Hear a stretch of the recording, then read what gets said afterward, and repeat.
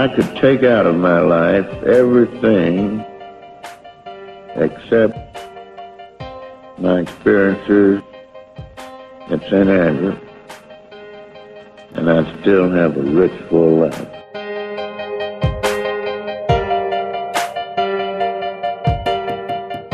But the last tee shot I hit was more like it. That one in the playoff. Against Barton and Ray. That's right.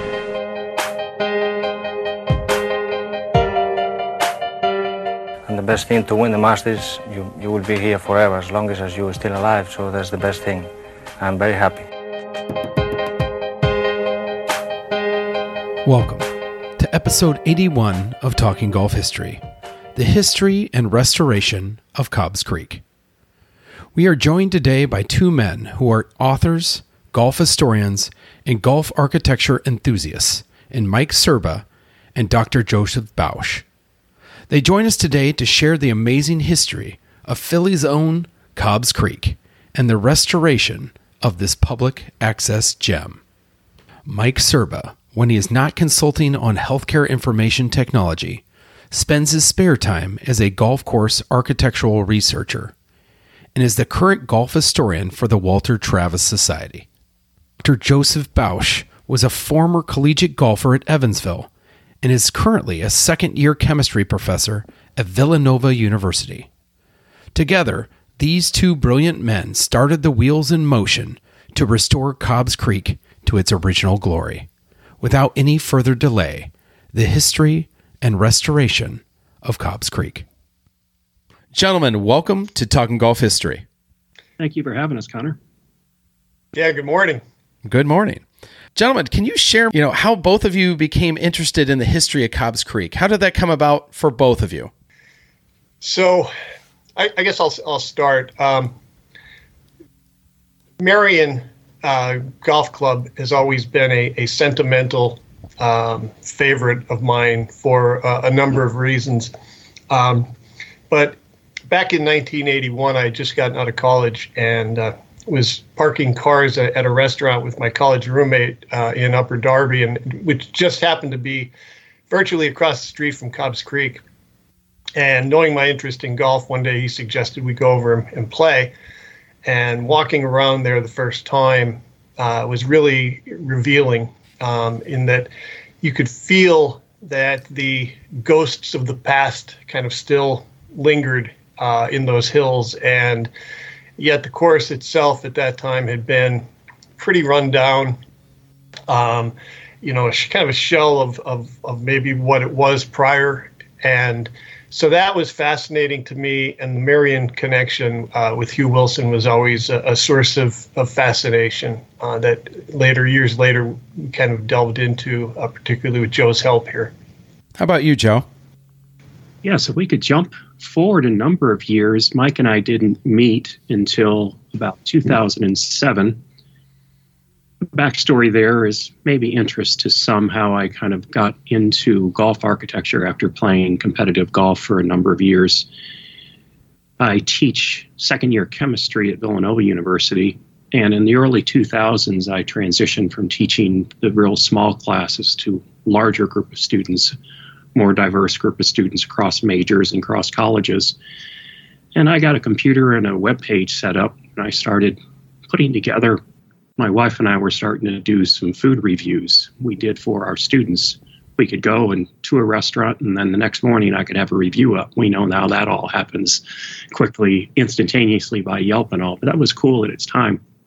And I also started getting into just taking photos as digital cameras were coming about, and started taking some golf course photos and made those available to my students. And then that just sort of grew to where I got interested in other people that had done photography and saw some good photography that was going on at the website Golf Club Atlas. So I asked to join that site, got on in about 2007.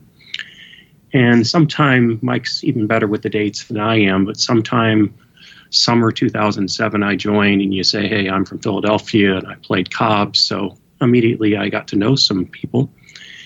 And then I went out to Cobbs sometime there in late 2007 and played it and took a bunch of photos and basically started a thread at Golf Club Atlas saying, hey, here's what Cobbs looks like.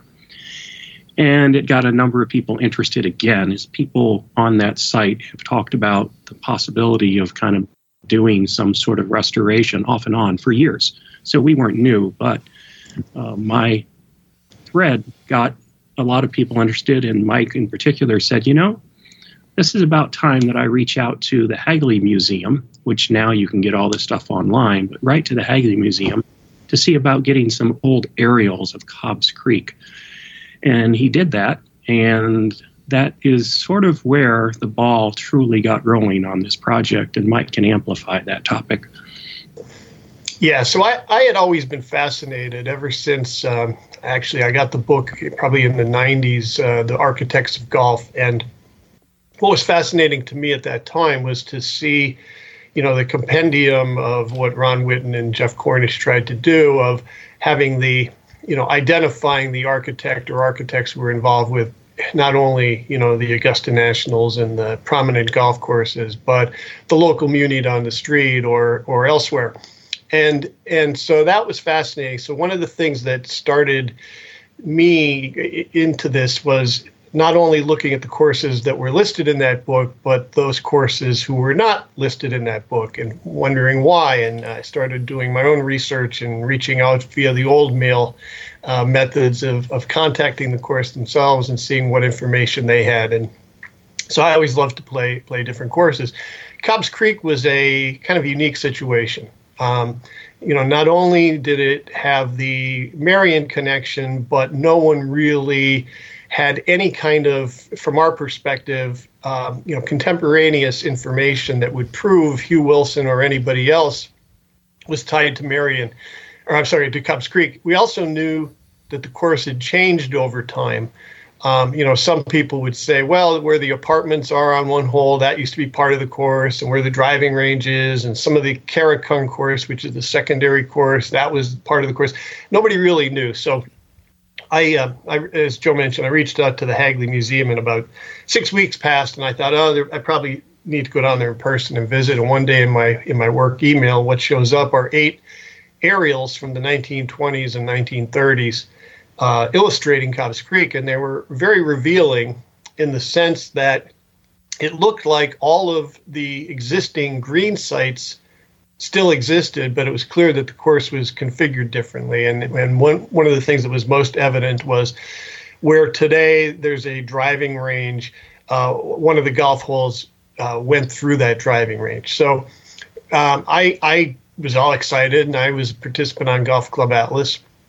And I started a thread that said, basically, hey, I'm holding in my little hands 8 aerials of Cobbs Creek, and not exactly sure how to post them here, but, it looks like on the face of it that if somebody really wanted to do it, it could go back to its original configuration, because it looks like all the green sites are there.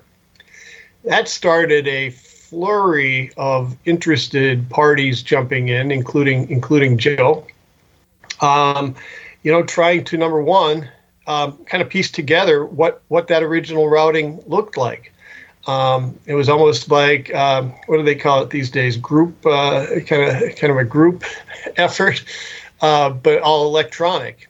And, didn't take very long for even the fellow who was charged with the management company at Cobbs Creek, who was the manager at the course, to weigh in as well. So some of the old timers at the course got involved, and probably in the first couple of days we were able to figure out the original routing. And as some people have later said, a light bulb went off. It was like, oh, wow, okay. And then beyond that, Joe started jumping in, and Joe, you can take that part as far as your research efforts. And yeah, after those Dahlin aerials came in, and we basically saw that the course was still kind of there, but we just wanted to know what was the whole sequencing and all. I went over to my library at Villanova and talked to one of the research librarians and said, I want to research more on Cobbs Creek. And they were very helpful and said, well, tell me about it. And I said, well, opened in 1916, public course in Philadelphia. And our library had just gotten a subscription to America's historical newspapers, so I could search some of the Philadelphia Inquirer online. And then they also took me to this huge room that had all these microfilm boxes of other newspapers, in particular the Public Ledger. So a combination of that Philadelphia Inquirer and the Public Ledger, it wasn't very hard to find out. And there was some of those, I was doing it, like 3 o'clock in the morning. Things were so exciting to find sort of the announcement of the course in like 1915. The Philadelphia Inquirer shows, what the course is, a little stick diagram.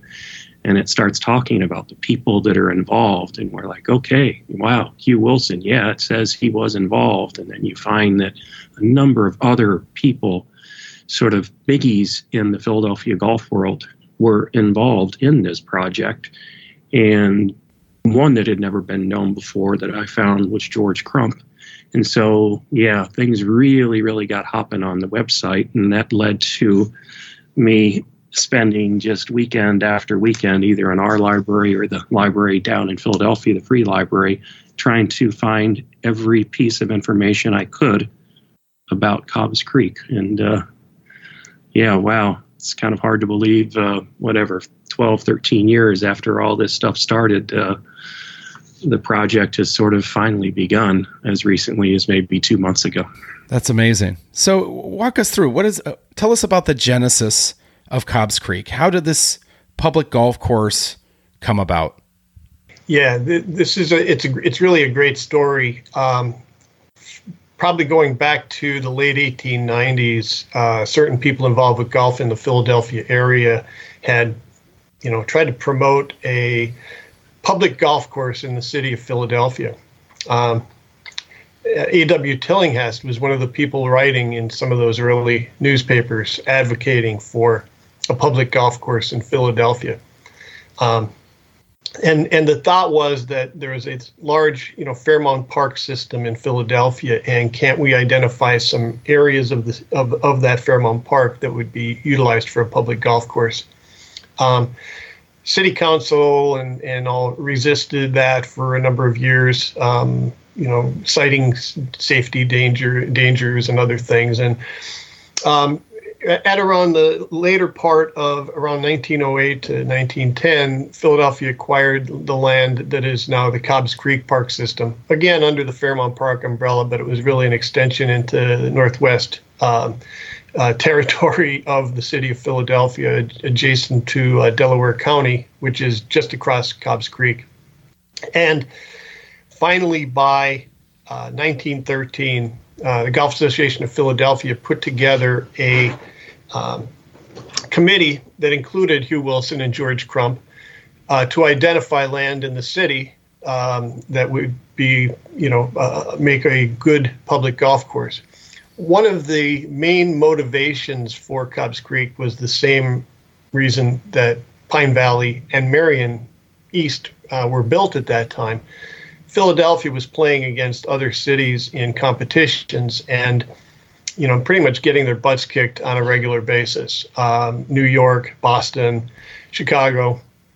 And one of the reasons that was put forward by all of these prominent men was that there was no public golf course in the city of Philadelphia. But not only that, there were no really tournament competitive golf courses in the city of Philadelphia, with the idea that a great challenging golf course would provide the city with great challenging, players who were able to meet that challenge over time. So basically the same people who were responsible for the golf courses at those private clubs also were the advocates for, found the land for, did the design for, and some of them also stayed on through the construction effort to build Cobbs Creek. This all took place from 1913. The land was identified. If I were a betting man, I would say they found it on the train going past this land, going out to Marion from their city offices, because it's very obvious that the train runs right along the golf course. It would be, if you were looking at it from a golfer's eye, it would be land that would be compelling. They identified this in 1913. Took another 2 years before they finally got funding from the city at that point. Then Robert Leslie, who was of Marion, who was the president of GAP, the Golf Association of Philadelphia, at that time, put together a committee that included Hugh Wilson at its head, George Crump, Abner Smith, who was two-time Philadelphia amateur champion, and the person who came up with the term birdie at Atlantic City Country Club earlier than that, as well as George Clodner from Aronimink and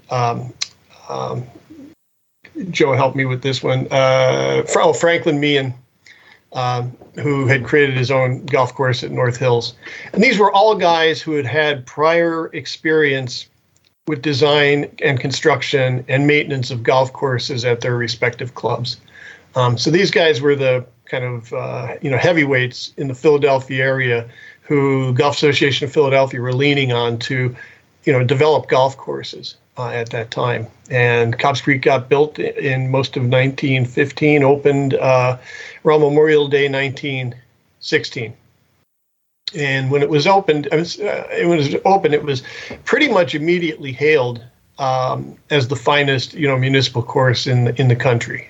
So it took Philadelphia a long time to get to that point, but when they did it, they did it right. You mentioned George Crump, and just so people are aware that maybe don't follow golf course architecture, he was the head designer, if you will, at Pine Valley. So a force as far as a name is known in the design community. Oh, pardon me. There Absolutely. We go. Philadelphia was an amazing hub for golf course architecture. Is there something unique to Philly that created this brain trust of designers and input for Cobbs Creek?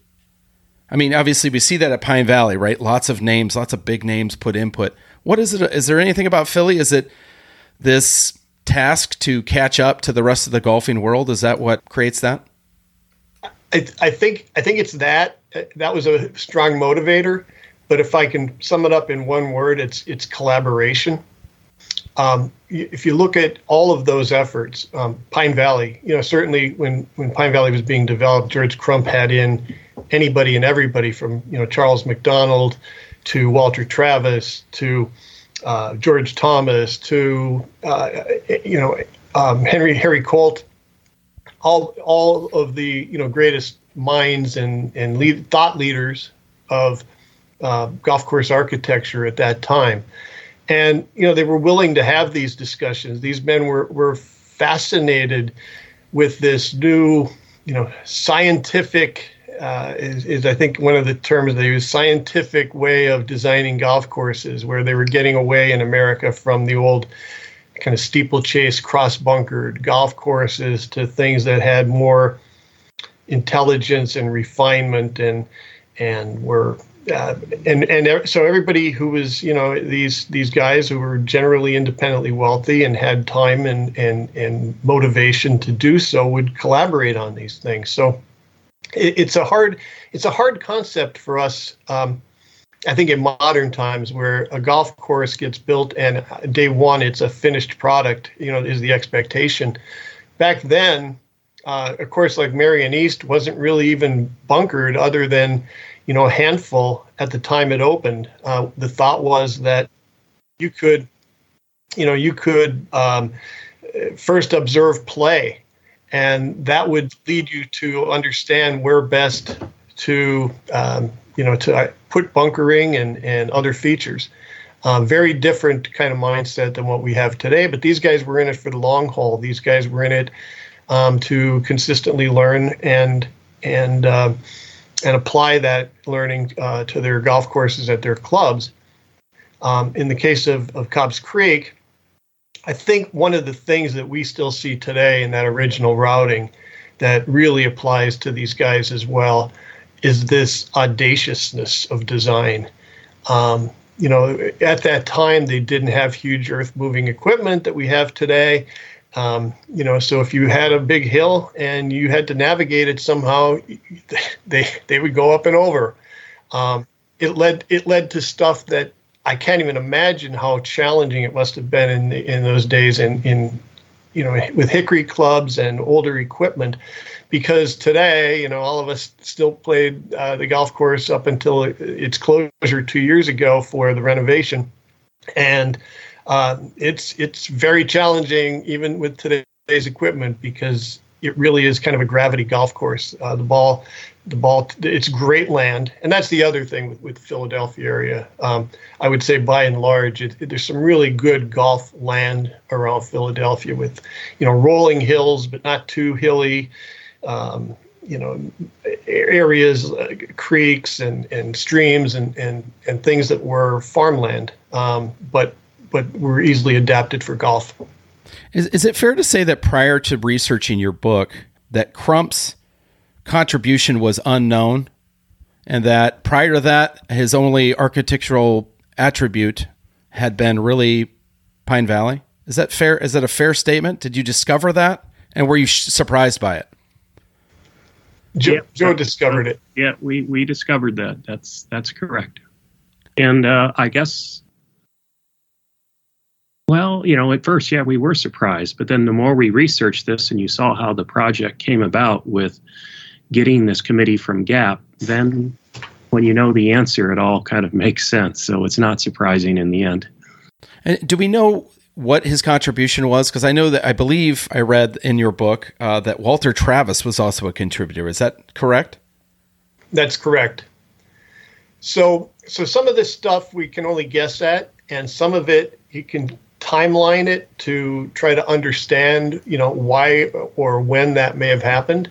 For instance, in 1915, we know that Travis was with George Crump and looking at developing a golf, making Pine Valley reversible. Right. Yeah. Awesome.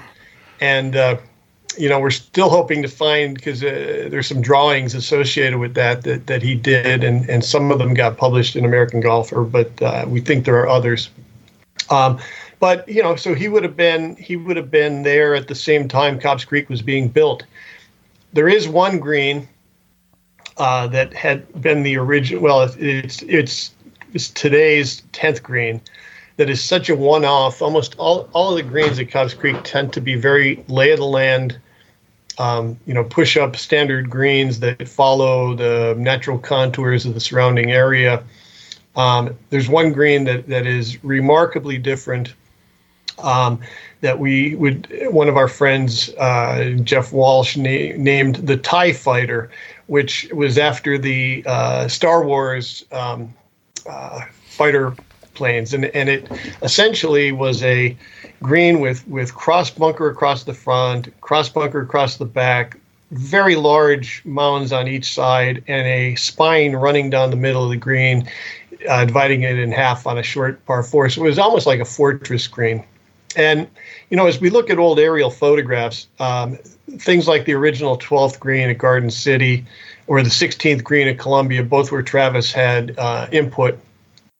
We like to speculate, and we have no proof of this. We like to speculate that was his, contribution to Cobbs Creek. That may or may not be the case. But one other person who deserves mention as we talk about the people who were involved, William Flynn, of architectural prominence, was the superintendent at Marion at the time it was being built, and he was credited in the articles with actually doing the shaping of the greens and the hazards at Cobbs Creek. That's just amazing, isn't it? I mean, it really is. It's an amazing list of characters, and some being, for the lack of a better term, golf influencers, others architects or budding architects. I don't know. When I read your book, I was taken back by all of the names associated. I think I knew some of them, but I did not know the whole formed list, which is practically amazing. Public support for this was high, and it extended a little bit further than Philly. According to your book, it went to even the highest authority in the United States. Yeah. President Taft was a advocate of golf, and I'm sure the prominent folks in Philadelphia who were trying to gain favor with the local city government knew of his affinity for golf, and got him to weigh in by way of letter, as recommending that Philadelphia pursue a public golf course in the interest of the kind of health and well-being of the local citizenry, which is great stuff. Some interesting backstory to that, sort of why, of course, Philadelphia is pretty historic back then, still is, and how he kind of got involved. I think it was more than just that he liked to play golf. He had been in the city here, and a very good trivia question for my colleagues here at my university, Villanova, is who's the only current president to give a commencement speech at Villanova, and it was President Taft. And I believe the reason why that happened was he was visiting in this area frequently because his daughter went to Bryn Mawr College right near Villanova. So I think there's the tie-in for how this happened. That's fantastic. Mm-hmm. So it was called, Mike and Joe, it's called the ideal course. You see that in a lot of press clippings. I found this really fascinating. Maybe I don't want to give it away here. Talk about if we could jump into A.W. Tillinghast as this amazing beacon of light for public golf in Philly. And then there's this weird moment where he's kind of questioning the site of the course, and he kind of flips on it a little bit of the project. Go into that weird dynamic, because it seems to me, he was one of the very early advocates, yet he's not chosen to be the architect. And then he's all for it. And then he kind of stood out questioning, the site. Yes. So clearly, I think one of the most amazing things about Tillinghast was that he wore so many hats in the game of golf, right? So he would be a fiery advocate for things he believed in. He was also a creator of golf courses with his own, opinions of architecture. And he was also a critic of golf courses through his writings in both, newspapers as well as periodicals of the time. I frankly, wonder sometimes where he found the time to do all of this. The amount of writing, especially Joe found of his at that time, he wrote from everything from Philadelphia Cricketer magazine to, Joe can list them off, but one of those roles was a critic, and he being a professional architect at that time, it was unlikely the city was going to officially hire an architect. So what they agreed with the city was that they would provide this committee to work with the park engineers and the associated laborers to get the golf course approved first in concept and design. And one of the limitations they were working within at that time was that no trees could be removed in any part of Fairmount Park, so they had to figure out how to do the golf course around that. But secondarily, that they were doing it for the good of the game, for the love of the game. And all these men were amateur architects, where Tillinghast kind of was along into that professional side pretty early on. Whether or not he had any kind of negative feelings about that, I wouldn't necessarily want to speculate. But he did make what I think was a good point in his criticisms, was that for a public golf course with a at the time, a lot of brand new players to the game, there are probably more blind tee shots at Cobbs Creek than would be ideal from his perspective, simply because these folks wouldn't necessarily know, all of the safety issues and other things related to it. So that is, that criticism I think was fair. These days, viewed through modern eyes, looking at some of those holes, they fall into that audacious category. So when you look at a hole like number 4 at Pine Valley, where you're just going, up over this giant wall of sand, and it's, blind at the top, there's those kind of parallels you see at Cobbs Creek. How do we put a finger on who to give credit to for the design of Cobbs Creek? Like, it has a definitive architect behind it, but it's a list of contributors, is it not? I think that's fair. We do have one article that said that Hugh Wilson drew I think the exact wording was initial design for the course. We also know that he and Ab Smith and George Clodner and Franklin Meehan, not necessarily Crump, were around through the construction phase. One article mentioned that Hugh Wilson spent 6 months on the layout. And that was their term for layout at that point was really in the construction phase. And Ab Smith gave up all his Sundays for the same period of time. So I like to think of it as a committee effort. I think there's reflections of kind of all of their architecture in what's out there. Hugh Wilson was likely the primary one because what he had done at Marion just prior to Cobbs Creek being built, designing not one but two golf courses, and those were committee efforts as well, within Marion, but designing not one but two golf courses that were the co-hosts for the 1916 U.S. Amateur. He would have been viewed as the guy who had the most architectural knowledge, and probably some deference was paid to his opinion, is my guess. Joe, when it opened in 1916, did it live up to the initial hype? I think so. You had riders come down from New York City. They might have been angling to get better public golf in New York City, saying that Cobbs is the best public golf course they've ever seen. So, and it was simply to be judged by the amount of players that were on the course. It was just crazy how those numbers were staggering that you shared in the book. Staggering numbers. Yes. They were, by the 20s, it was doing 60, 70,000 rounds. Now, we don't know if those rounds were all completed. We do know that people used to show up on the hill at 2, 3 in the morning, put their golf bags in a line, and then come back later, like 10 or 11 o'clock in the morning, to tee off. So, Philadelphia was one of the last kind of big cities to have a public golf course, right? New York and Boston and DC and Cleveland and Chicago, they all had public golf course before Philadelphia did. So they come in 1916, Joe. That's really late in the golfing timeline.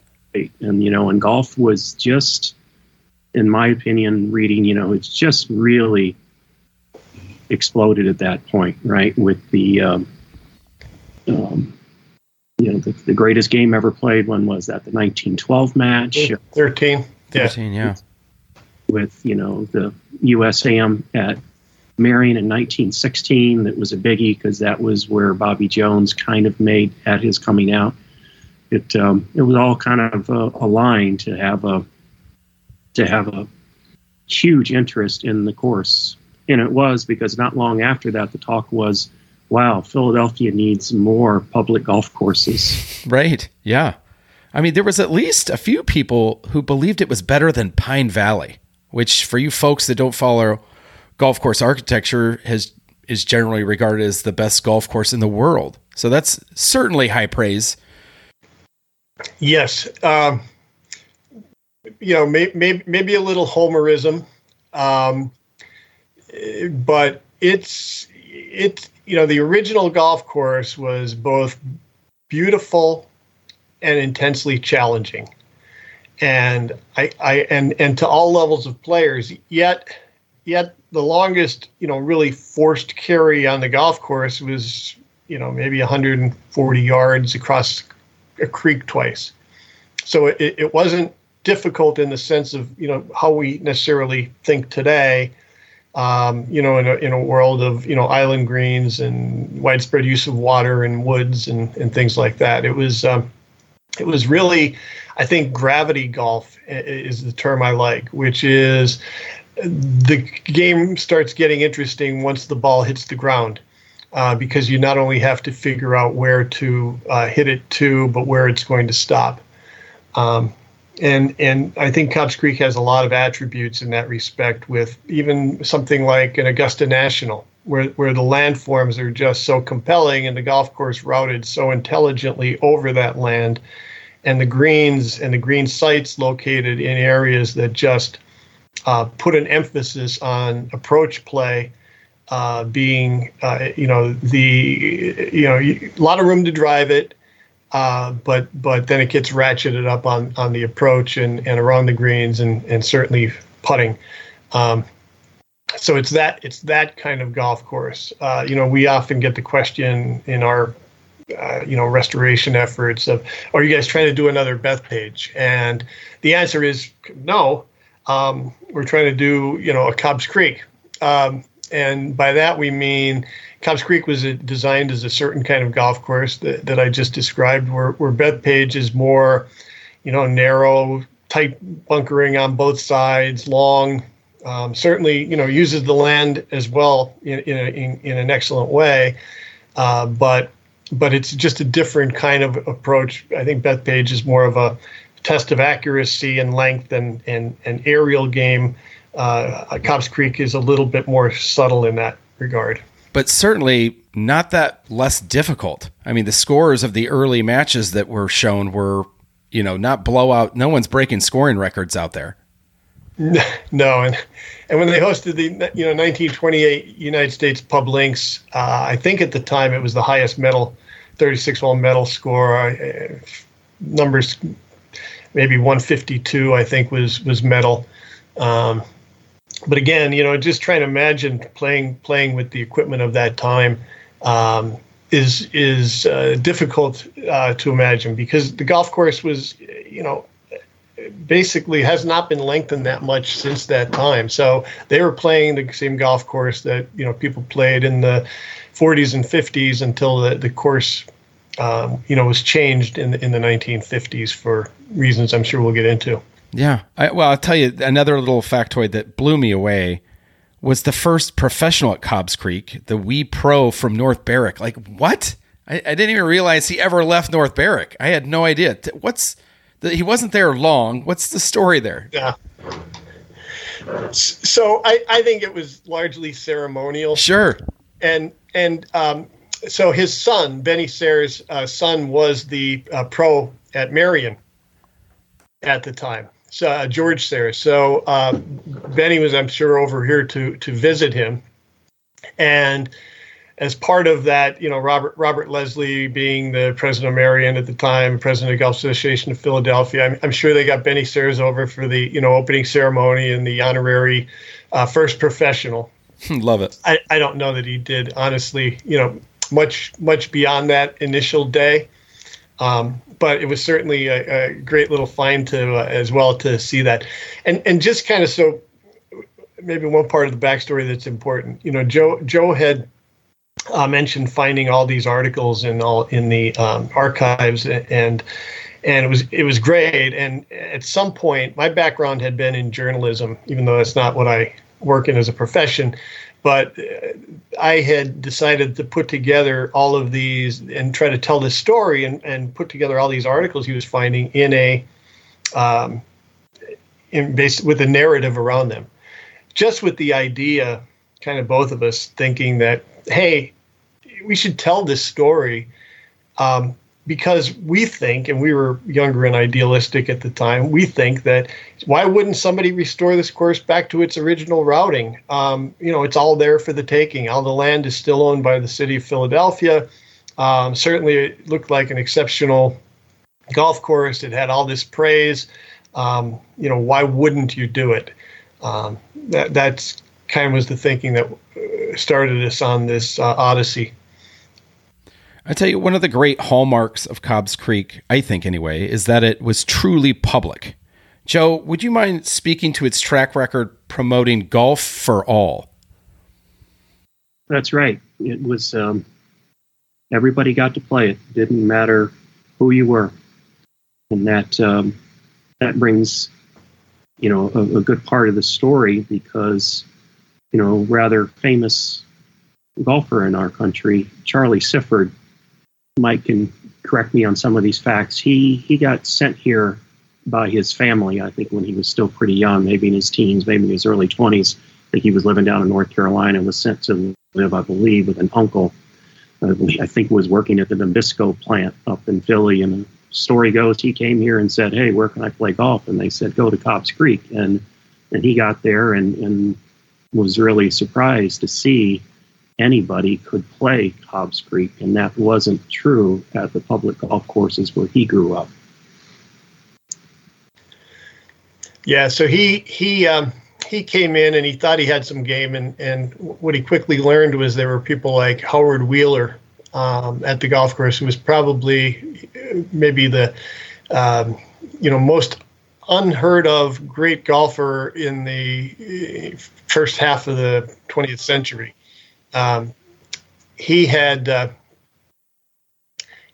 He was a Cobbs Creek golfer. He was a black fellow who played golf cross-handed, won 4 what they used to call the National Negro Open. It was the African American Golfers Association. It was open to white golfers as well in their tournaments, but it was primarily black golfers. He won 4 of those championships over the years. He also qualified for and played in the 1950 U.S. Open at Marion. Played in some professional tournaments at Cobbs Creek. Unfortunately, by that time in 1950 or so, he was already on the decline. Most of his youth was spent in the 30s and 40s at the highlight of his game. But he, as the story goes, Sifford thought he could play a little bit, and so Howard Wheeler played him, and I think by the 11th or 12th hole, the match was already effectively over with Wheeler winning significantly. But it really, I think, inspired Charlie Sifford to hone his game, because he was just shocked that he could play there and nobody would run him off the golf course. And he made that practice area at Cobbs Creek his home away from home, and developed his game that led to his incredible rise, within the game and recognition that we respect these days. And Cobbs Creek, did it not host a National Negro Open? Am I wrong on that? I don't know if I read that or off the top of my head. Yeah, it hosted 4 of them. Remarkable. I think it did 4 or 3, Joe. I think it's 4. Yeah. That's amazing. But all of that is amazing. I think, but there's also, it has this amazing progressive track record. But when the first national spotlight came to the course in 1928 for the U.S. Public Links, there was also controversy, correct? If you wouldn't mind diving into that. Yep. Joe, you know that story pretty well.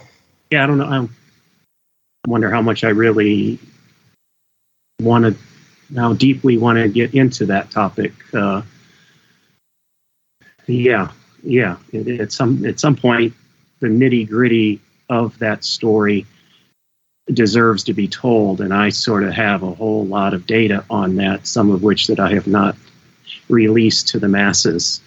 But basically, 2 African-American golfers, one was from Chicago, I think, and one was from New Wilmer Jersey. Stout and Robert Ball. Ball was a 4-time UGA Open champion, and he was caddied for Bobby Jones, by the way. A very interesting factoid. Yeah, Wow. They both. One had a low enough score to qualify from the stroke play, and the other, I think, was a good enough score to get into a playoff. And somehow they were accused of breaking rules and were basically disqualified from the tournament. They took it to court, and that was kind of an interesting, fast process, and how that was reported in the media, depending upon which newspaper you read. I've gone and gotten how it was reported by the African American newspaper. It is fascinating what happened there, but I think it's really clear a tremendous injustice was done. I have no doubt about that. Yeah, it's amazing. So funny this comes up in this podcast. I didn't realize there was a connection, but I'm doing a podcast, which is one of my narrative podcasts, which is on a separate subject that has to do with discrimination. And this story came up in my research. what I find from it, and Joe, it sounds like you're going to write a book on it, so I'm not going to ruin it. So I'll just say, but what I found from it is the courts essentially found that there was no evidence of them cheating, yet exonerated the tournament and the USGA for, what happened. And I believe they gave them the option to rejoin the tournament, and Ball and Stout decided that they shouldn't restart the tournament, and for the love of the game, they should continue playing on. So though they had their legal right to rejoin the tournament, it had gone too far. And I think they just wanted their names to be cleared more so than, get the recognition or restart the tournament, which I thought was pretty amazing on their part considering what had occurred. Yeah, it was very honorable, and I think that's a very good summation, Connor. They realized that in all practicality, you can't just restart a tournament. You couldn't, the second round play or whatever it was, or the match play, I believe, maybe had already started by the time there was an injunction. And if they, used their legal means to impact the tournament, it would have been really to the negative overall of the tournament. So I think they both did the gentlemanly thing and walked away. Yeah, and I mentioned this, Joe and Mike. I mentioned this because it is history. It's a dark period in history, and it doesn't reflect on the golf course, but perhaps mankind, as flawed beings, I suppose, even more so back then, I hope. Yeah. Cobbs Creek was heralded as one of the best public golf courses in America. It was blessed with the design touch of several Hall of Fame caliber golf course architects. It was open for all, hosted professional tournaments, hosted USGA events, hosted the UGA, and such illustrious history. What happened over the next 50 to 60 years?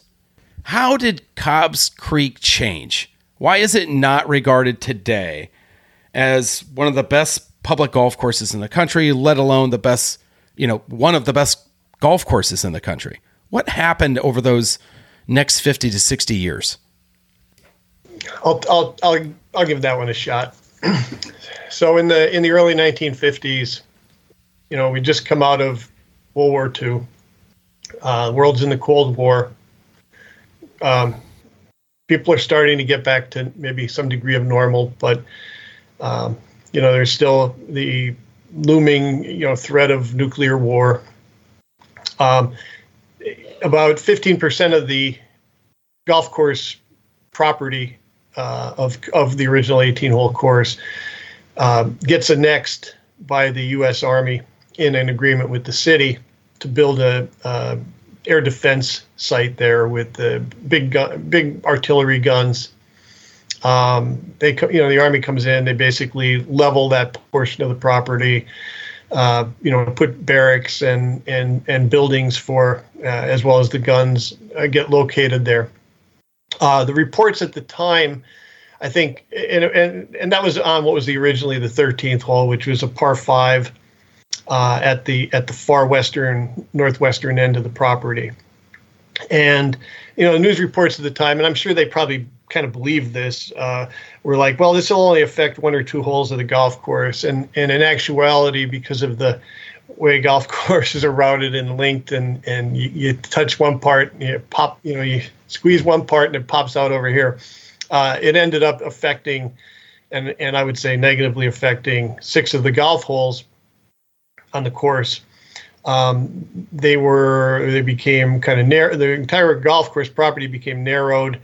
Some holes were truncated. What they did using the original green sites was very clever, and still provided some decent golf. But that certainly was a compromise that when we did learn the original routing, it was, like I say, a light bulb moment of, oh, wow. And arguably, those were 6 of the best and most noteworthy golf holes on the golf course originally. So that was the first thing. The other thing that started happening with the, I'll say, suburbanization of America is that people were moving out of the city, and the cities were losing a lot of their income and tax base. So with that, having money to run golf courses became lesser priority as is only right and should be. And so things like capital investment, reinvestment in drainage systems, and just the infrastructure of the golf course and the maintenance of the golf course suffered over time. The course went through a series of management companies. Back almost as long as I can remember, at least over the past 2 or 3 decades, there were various people who talked about maybe restoring Cobbs Creek and recognizing the history of it and what was possible there, but none of those efforts really got much traction over time for a variety of reasons. There were, some well-intentioned, but it's like anything that suffers from lack of constant maintenance and reinvestment. It's going to slowly erode and decay. In the case of Cobbs Creek Golf Course, we also, with that growing suburban things that were farmland, all of a sudden became asphalt. So flooding of the golf course became more prevalent. Greens would get partially washed away during high rains. So those all of those factors kind of contributed to, and the fact that nobody really ever made money, including the city, on the golf course because everybody wanted to keep the green fee at a rate that the public could afford. So all those factors led to that kind of slow, gradual decline. Can you walk us through the process of trying to get the city to restore this architectural gem? You don't just go up to them and say, listen, this used to be an amazing golf course. We'd like to, get a couple $1 million and restore it. Walk us through, how do you, if someone's listening today and they've got a golf course that needs to be restored, walk them through your process. How did you take about this effort? So I'll start by saying, I'll try to paraphrase Hugh Wilson. If we had known half of what we didn't know at the time we started this, we never would have done it. And he said that in relation to creating, Marion East, and I think, with a little twist on it, we're thrilled that we started this, and we're thrilled that it's now, starting to happen. So that's the good news. But this is not for the faint-hearted. We originally thought that, just with a couple $1 million, if we could get somebody to contribute with, the foresight to improve this golf course, recognizing that the city didn't have the money. We always knew it had to be, privately funded or some kind of private-public partnership. Why wouldn't you do it? That was very, very naive on our part. That didn't include an understanding of why anybody would put money into what they saw as a failing or declining public asset. That didn't get into the number of stakeholders of a city-owned property. That didn't get into a number of different constituencies who all had their own maybe thoughts about what this should be. And probably most importantly, what we didn't know is that nobody would do this, and excuse the term, but half-assed. If somebody was going to do it, if somebody was going to really invest in this, they wanted to make sure it was done right and serving all of the different constituencies and interests that make up the golf course. So this project, to be done right, had to have a big community component, a big education component, a big history component, a ability to succeed in the long run, an ability to reinvest in itself. So one of the I think smart things that was done by the folks in the foundation that was created, the 501(c)(3) was they came up with an agreement with the city of Philadelphia that we will provide all this capital revitalization to the property, and we will maintain and run it at a high level ongoing for two things. One is a lease that is much longer than what normally the city of Philadelphia was comfortable doing on a city property, and secondarily that the money raised on the golf course goes back into the golf course to keep it at a certain level in perpetuity.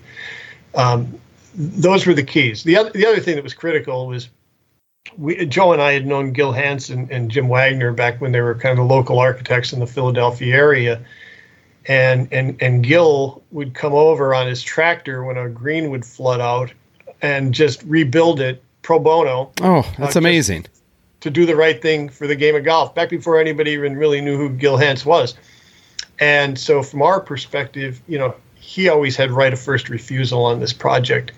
And it's kind of a testament to their patience and interest in this project that they've done several master plan efforts through this process for no money, and have put in enormous amount of hours over the years. So kudos to them, and thankfully they're still with us and on the project, and hopefully we'll get moving forward shortly here.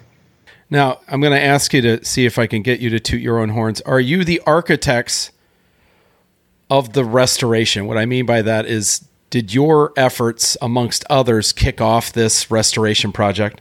Is that fair to say? I see you hesitating. Many yeah. have been involved in this project. It's Mike likened it to a track meet, to a 4x800 or something like that. And the first part of this race, Mike and myself and some others were we were the ones that were pushing this forward. And then it led to getting other people interested. In particular, what really made that happen was Mike's ability to write and my ability to research and putting together this book. And that's what helped get people interested to see how important this project is. And then it's just had a whole bunch of legs to this race since. So Joe and I are have always been public golf course guys, and we're working people, and we don't have deep pockets, but our thought was always that, hey, maybe we can get some people interested who do. And thankfully, Chris Lang, who's probably the second most prominent amateur golfer ever to come out of Philadelphia, with Jay Siegel being the first, got interested real early. We met with him. He kind of saw the vision. He had contacts. Well, he still has contacts in the game of golf all over the place, as well as in the city. He got some people interested who have those deep pockets and resources. We went through various ups and downs, people coming into the picture, helping out for a period of time. I would say we're still here. Thankfully, the foundation works with us, and we try to work hand in hand with the foundation. We aren't really members of the foundation. The foundation is a very small group of people who are made up of a board and a handful of employees, but we continue to work, both pro bono to advance the foundation as we can, and when they need help on specific projects for fundraising and other things. So, architects is too strong a word, but we were both crazy enough through the last decade or more to think that this can and should be done, and so we've been the public face of it, is the way I would probably put it. Love it. Can you give us kind of a timeline, like a rough sketch from the genesis of, hey, we should do this, and to it will be delivered as you understand it today? Just maybe some hallmarks of moments in time that you thought were critical impasses that led to the restoration efforts of Cobbs Creek. You want to try that one, Joe, or you want me to give it? Yeah, double team that one. Sort of a big start to getting this out there for people to be interested in was, I think I have it right, in 2008. So things kind of got cooking in late 2007.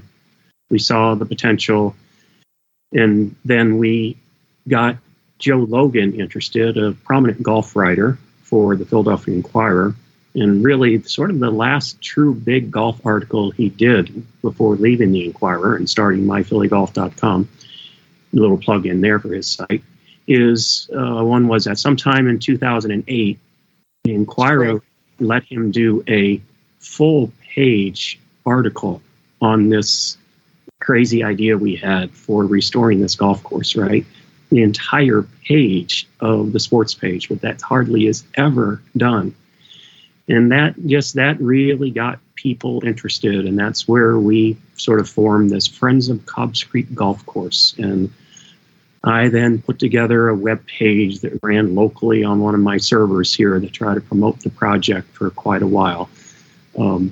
Then, not long after that, right, this just started sort of gaining some steam. Chris Lang got interested. He got a copy of the book and said, wow, we've got to do this, as Mike had hinted at just a few minutes ago.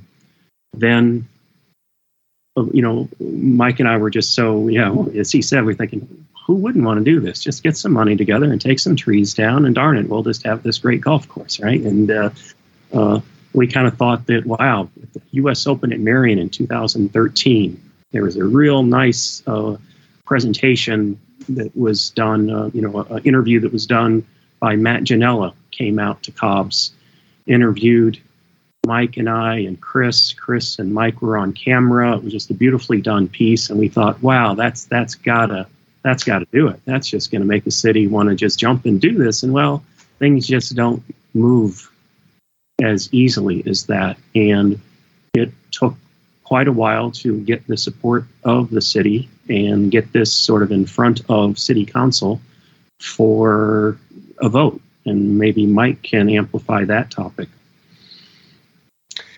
Sure. So we managed to get some folks, one person in particular, who could help us navigate with the city, because we're all I'll call them suburban guys and don't really have a good knowledge of the machinations of city government or how all of that works. And so we did end up with thankfully with a hearing in front of city council and to agree to a lease arrangement, and that got approved after some harrowing testimony, where some of the council folks seemed to kind of think that the agreement was us buying 400 acres of property for $20 million and kind of disavowing them of that notion and saying, no, the city still owns the property. We're just putting $20 million, which has since grown to $65 million, by the way,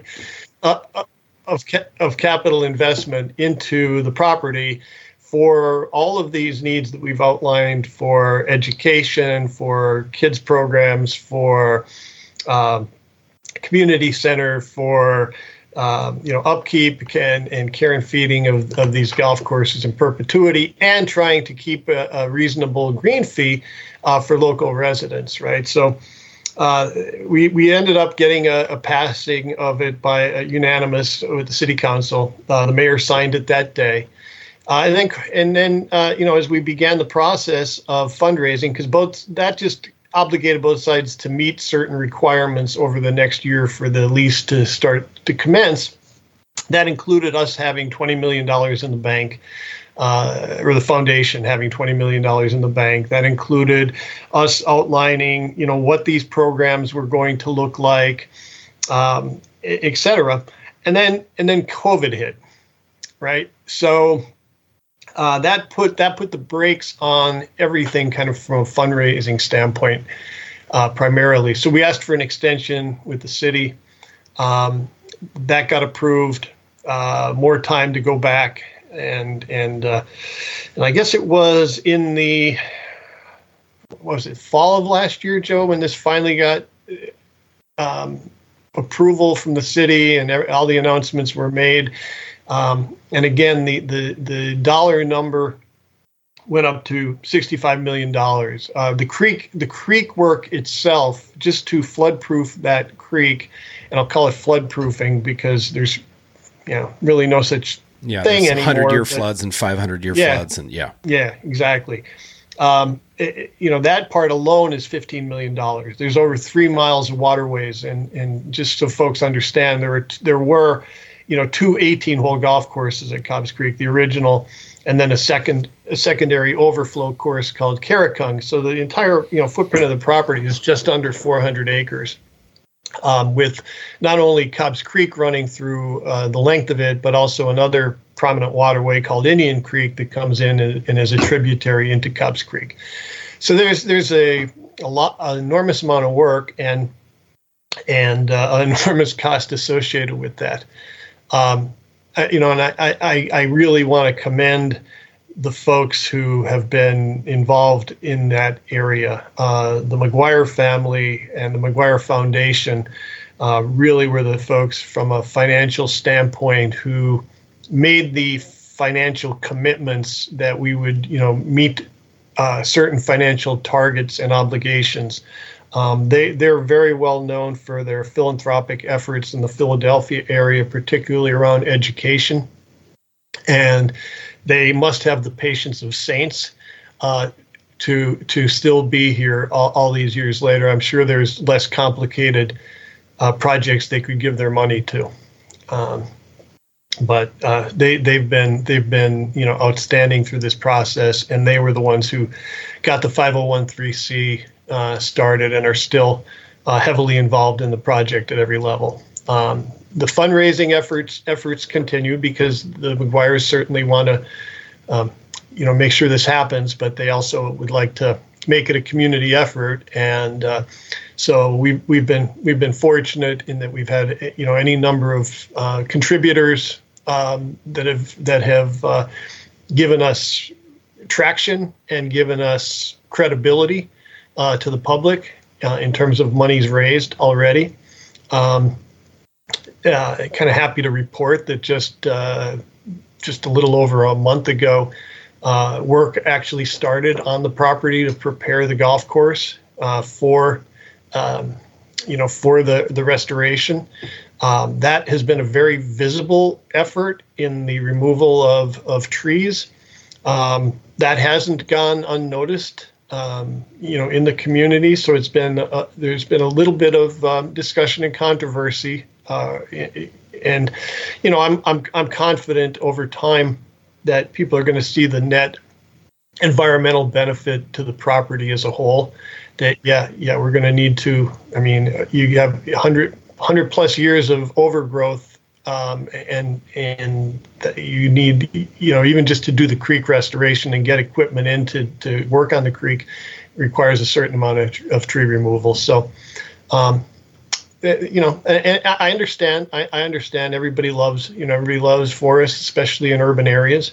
But things are continuing apace. Fundraising's continuing apace, as well as getting the property ready. And the next phases will be to clean up the trees off the property that are today on the ground. So anyway. So what is your expectation for delivery, gentlemen? Is there one? The timeline, the target timeline is to have the driving range and community center open in 2023. Part of the thinking there is we get people to be able to, expose people to golf again. The driving range that's going to be built is pretty significant, two-layer driving range, kind of state-of-the-art thing. And the golf course, the target is for 2024 opening. Like any plan, that would depend on things falling into place in a certain sequencing and timeline. And that'll be as early as it could open. I would put it that way. Maybe I can ask this: how can people contribute to the restoration of Cobbs Creek? Is there a website they can go to give money? How do people go about helping? Yeah, they sure can. Really great website, the cobbscreek.org. That is the place to go, and there's a place that you can donate your time and your services and your money. I only have a couple more questions for you. So you've seen the plans. How close will restored Cobbs Creek be to the original that was touched by many of Philadelphia's School of Golf Design? Well, people ask that question in various forms to us. They want to know, is it going to come back to what it was in 1916? And the answer is very close to that. It would be better to say that it's coming back to what it was in 1928. That's when the U.S. Publix was there. There was a par 3 originally on the golf course that's simply not going to be brought back. So we're basically bringing it back to 1928. And those who know the two of us, right, we've invested a significant portion of our lives on this project. I can't even imagine. You probably know. You can't imagine. Trust me, you can't. Thankfully, we have wives that are just extremely tolerant. It's always known how good Cobbs Creek can be, sort of bringing it back to what it was. But now that you can get out there with some of the clutter currently removed and see better the landforms, and based upon some of the research that I found that suggested that, for instance, the 18th hole wasn't quite built in the way that it was desired, we are simply giddy to see the final project. I believe it is going to be absolutely out of this world good. Joe's saying better than Pine Valley's on the record, folks. I'm telling you that there's going to be people that are going to be absolutely shocked. That's awesome. They just we kind of known it for a long time there when you play, but I get it. If you don't have the eye and you don't have the ability to sort of just see around the clutter, it's just a remarkable piece of property. When you consider what this is going to be for the community, particularly what I'm really anxious to see, sort of the trajectory of the educational part of this, it's just going to be fantastic. Well, let me ask you this then. Goes to both of you. What does it mean to you? What does it mean to golf course architectural enthusiasts? And what does it mean to the golfers of Philly, the restoration of Cobbs Creek? Personally, I think Joe and I both look at this as our lifetime legacy, to a large degree. As somebody who probably would have found a lot worse things to do at my time if I hadn't started playing the game a week before my 13th birthday. I feel like this is payback to a game that has really, saved my life without being overly dramatic. So that to me is important. I think to the city of Philadelphia, I think they have no idea yet. I think that's the kind of great part about this is they don't. I think most people, because it's in an area that some of the courses is I'll call it in underserved neighborhoods. There's a thinking that goes with suburbia in Philadelphia that's kind of like, oh, I'm not going into the city sometimes, with some groups of people. I think this is going to help, call it, develop that area of Philadelphia in a way that we can't even begin to predict over the years, particularly with the education components that are built into this. And exposing more kids to the game, is just a great thing. So I think we're just, there was a saying I read one time that says, wise man plants a tree knowing he may never get to be under the shade of that tree or live long enough to be under the shade of that tree. So I think this is kind of the analogy. How about you, Joe? I cannot say it any better than that. This is, I hope particularly some of the people that are listening to this that maybe, are not just your golf architecture nerds will see that this is much, much more than sort of showing off the Philadelphia School of Golf Architecture. This is about doing something good for that little part of West Philadelphia. You gentlemen, you wrote a book, we mentioned it earlier, Cobbs Creek Golf Club, Uncovering a Treasure. Is it available for purchase? Like if someone's listening to this show right now and they're interested in learning more about the history of Cobbs Creek, is it available? Do you know? So what we've generally done, we print it up at our own, kind of out of our own pockets, any number of copies early on to distribute them. As Joe found more articles and the book got bigger and bigger, now over 400 pages, that cost grew commensurately. So we've kind of stopped doing that. And what we do is if somebody really has an interest in it, we've asked them to reach out to us, and we can provide them a link to where they can download a copy of the book themselves, and if they see fit to print it. But, everybody's kind of going digital these days anyway. So if I have listeners that want the book, do you want me to put your email in the show notes, or how would you like to handle that, Mike? Sure. Or have them email me and I'll connect you. Either way is possible. Yep. Yeah. We've debated, doing another print. We're in the 12th edition, and there's some things that have happened since that last one, and maybe it's 11th, I forget. Maybe now it's 12th, to where, over 400 pages now, and in color that gets to be a large number at one of these printing places, like $70, $80, $90 or something. And for big print that we did a couple of years ago, I just said, hey, just cover the cost and cover the shipping, and we'll get one to you. And who knows, maybe we'll consider doing that again. Yeah, but otherwise we can get it to them electronically. And the only other thing, Connor, I'd like to say, as I was thinking about it, is when we say that Cobbs Creek is going to be a fabulous golf course, just by way of background, both Joe and I have played a tremendous amount of golf courses over the years. I've been really fortunate to have played over 1,000 golf courses, big and small. So our hyperbole is based on some experience in that arena, and as I say, it's kept us out of a lot of trouble over the years. Well, Cobbs Creek is an amazing story of what golf can bring to a community, both historically and in present times.